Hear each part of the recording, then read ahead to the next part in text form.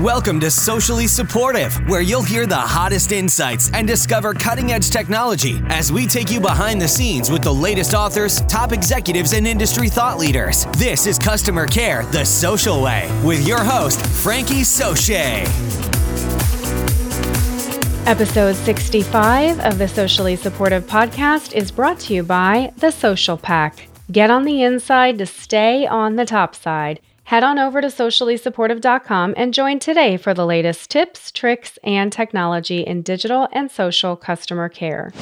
Also brought to you by Telligent, a Verint Company, a leader in community software for digital marketing and support communities. Its social software solutions help bring together modern collaboration technologies into a single integrated suite that includes social applications and social services that enable organizations to create communities of interest for their customers. Telligent solutions include both external customer and internal employee communities. A customer service community enables you to answer a question once and scale it to an unlimited number of customers. Hello, Social Pack! Welcome to Wisdom Wednesday. On Wednesdays, I bring wisdom from the best books, articles, videos, conferences, etc., and share the highlights with you, bringing all of the facts straight to your earbuds. So, what are we talking about today? Today, we're talking about crowdsourcing for a better return on investment. Crowdsourcing? Yes, it's been around for a long time, but not many people are talking about it today. I think we need to talk about it. So here we go today for you. But before we get into that, I did want to let you know that the Socially Supportive podcast is now officially part of the C-Suite Radio Network. So if you enjoy getting your audio and your podcast through the C-Suite Radio Network, you can now find the Socially Supportive podcast there. To be honest, we've been part of the C-Suite Radio Network for quite some time, but getting all of the episodes that we're putting out every week uploaded with the latest artwork that we have from my graphic designer has taken a while. Now it's all updated and you should be able to find the latest episodes there. And when you're riding those elevators that have televisions in them, you may see the Socially Supportive podcast displayed right in that elevator. Yay! So, look for more information on that later, but I thought I'd highlight that in case you missed yesterday's episode. And speaking of which, if you missed yesterday's episode, you should go back and have a listen because it talks about how we should be planning our technology for millennials. That was episode 64, Tech for Millennials. So have a listen to that if you missed it yesterday. Okay, let's get into today's inspiration. Today's inspiration comes to us from Bill Joy, co-founder of Microsystems, who said, "No matter who you are, most of the smartest people work for someone else." And our book of the day, Crowdsourcing, Why the Power of the Crowd is Driving the Future of Business by Jeff Howe. So let's talk about this, crowdsourcing for better ROI. What is crowdsourcing, you might be asking? Okay, according to Frankie, crowdsourcing is using the resources of the crowd to power your business, whatever your business might be. So if you are providing ideas, providing services, providing products that have different creative attached to them, you can leverage the power of the crowd, which is infinitely greater than the power of one or the few people that you can employ at your company. And by few, that could be tens, hundreds, thousands. The crowd is just going to be bigger. If you've got a product or service that's very popular that people can get passionate about, it is possible for you to harness the power of the crowd to do a lion's share of work for your company at a reduced cost, or it could be for free. What? Yes, and that's why we're talking about it.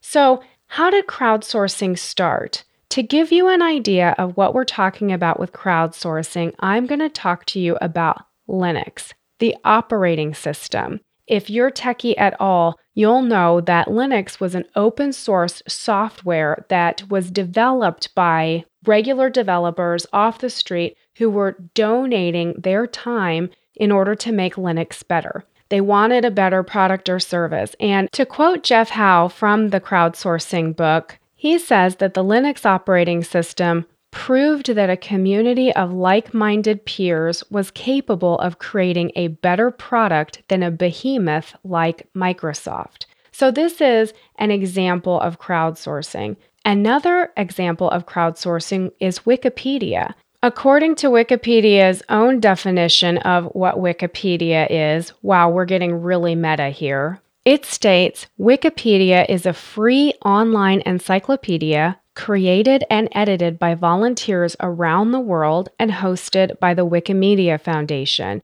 You may be familiar with the fact that on the Wikipedia website, there's no monetary compensation for adding an entry into the Wikipedia. It's something that you do, and then there's some sort of gamification tied to that. We'll get into gamification in a later episode. But for right now, just know that what we're talking about at first is that it started as an unpaid model, with Linux and Wikipedia being unpaid. Other examples of companies who have successfully been using crowdsourcing that you may not have even thought about as crowdsourcing before, that include paid models, are Uber. Uber doesn't own vehicles. Uber just has the power of a community of people who are paid maybe less, right, than a taxi cab driver would be paid in cases, and uses the leverage of the size of the people who want to drive for Uber to make that model work and make it better and stronger than it could have been if they were trying to hire all of these employees internally to provide the service.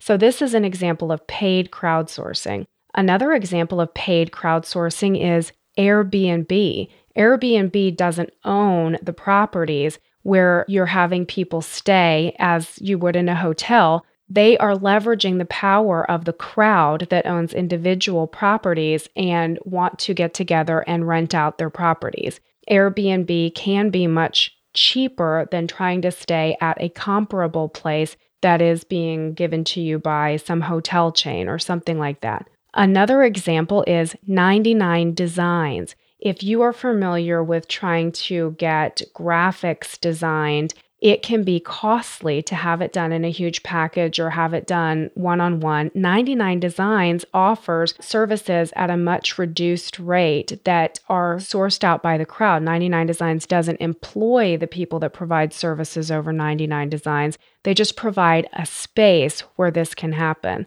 See where this is going? Another example is Threadless. If you're familiar or not, Threadless is a t-shirt company. And their start, as it's explained in the crowdsourcing book, they got their start by holding competitions for the best designs that were created by their crowd. And the crowd itself would vote on what the best designs would be. And when they had enough votes, whoever won would actually get their design printed on a shirt. This was helpful because the folks that were designing these t-shirts were not paid monetarily. They were given, and I may be misquoting this, I hope I'm quoting it right, but they were given a free t-shirt and they got their design voted up and then printed as the shirt that was decided upon to be the winner. So they got bragging rights, they got a t-shirt, some of this stuff. I don't know if it still works this way, but when this book was written in 2008, it did. This is why the power of the crowd is huge, and it's still huge today. Even though it's 10 years since Jeff Howe wrote this book, there is still so much power in the crowd now. So you say maybe, hey, Frankie, that's really great. I'm not trying to create Linux or Wikipedia, and I don't have a business model like Uber and Airbnb where I want to pay a bunch of different people who are not my employees to do things. I have a traditional product or service where I have employees. How is crowdsourcing relevant to me? Well, let me tell you how it's relevant. Here's what it can do. You can get free labor hours volunteered by the crowd to help you answer your customers' questions. What? Yes, I'll tell you about it in a minute.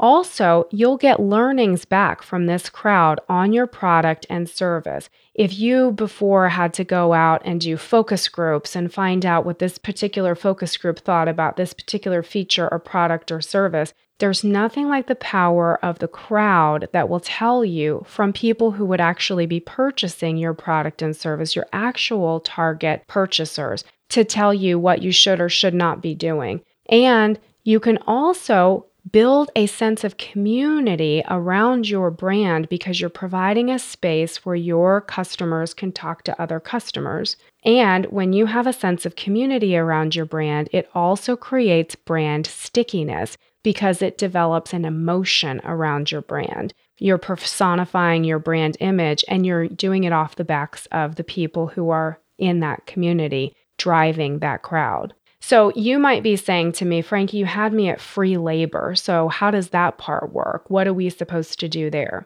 Okay, this is around community forums. If you are a traditional brand and you're not trying to crowdsource design ideas or different things like this, you can use your community forum, or you may call it a support community, either way, and you can derive free labor from this community forum. If you don't currently have a community forum, you might not know how this works, so let me explain one way that you can do this. If you have a community forum, then what you'll do is have one or more employees who moderate the community as needed. This moderation includes when a customer asks a question in your community forum that no other person who's not an employee of your company could respond to. So they're asking a question about their particular usage of your product or service or something like that. That's something that only an employee can answer. Your moderators will step in and handle those inquiries like any other social media or digital customer care inquiry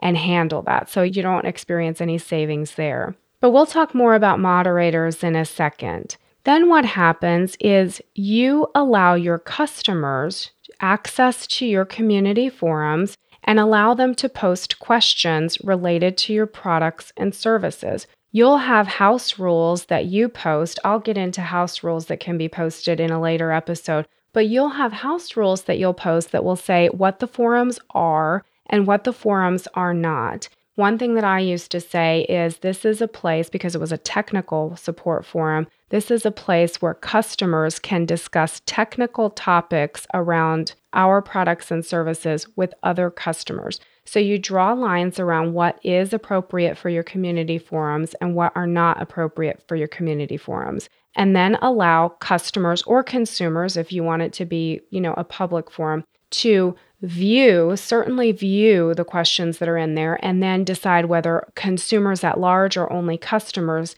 can have logins to your community forums where they can post questions and respond to questions. And then what happens is something like this. If somebody, I like to use the overweight bag example. I don't know why. As a matter of fact, I had an overweight bag coming back from New York City and going to New York City because I had all of the equipment that was going to be there for the booth. And I thought, you know what? This is what I get for talking so much about overweight bags, because now all of a sudden here I am with this overweight bag. I talked it into existence. Of course, I was flying Delta and I'm a SkyMiles member. And so because of the class I was flying in, I didn't have to pay the overweight bag fee. So that was awesome. Thank you, Delta. Anyway, so maybe you have an overweight bag, and this is something that is public knowledge. You can Google it and find the answer on the website. Well, maybe the customer doesn't want to do that. Maybe the customer who's about to get on your flight and has this overweight bag, maybe you have an app that has your community forums in it.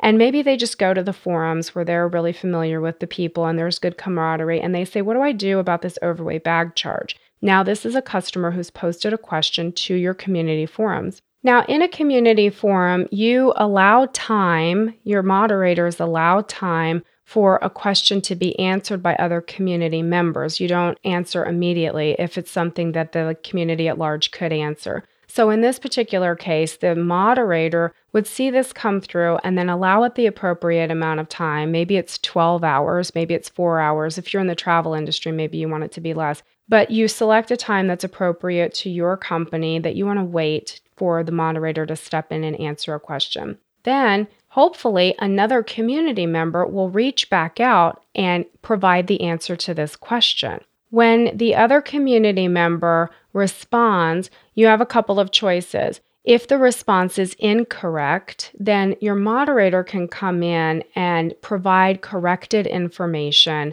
and take care of that. But if the answer is correct, your moderator can simply go in and mark that response as what we would call a verified answer. You can retitle it whatever is appropriate for your brand voice. But essentially what we're doing is we're alerting the community to the fact that a moderator has gone in and said, yes, this information is accurate and we certify that it's accurate here from our brand. This gives confidence to the community that the answer is correct. And here's what you've done by doing this. You've, one, decreased the labor used to solve that one customer issue, because all your moderator had to do was read the question and then mark it as verified to say, yes, this is correct. That takes less time than the moderator having to work the entire post on its own if it came through some other channel, right? The other thing that you've done is you've created a public searchable piece of content that can deflect future contacts to your contact center. If you want to hear more about deflection, you can listen to episode 63, Measuring Deflection with Surveys.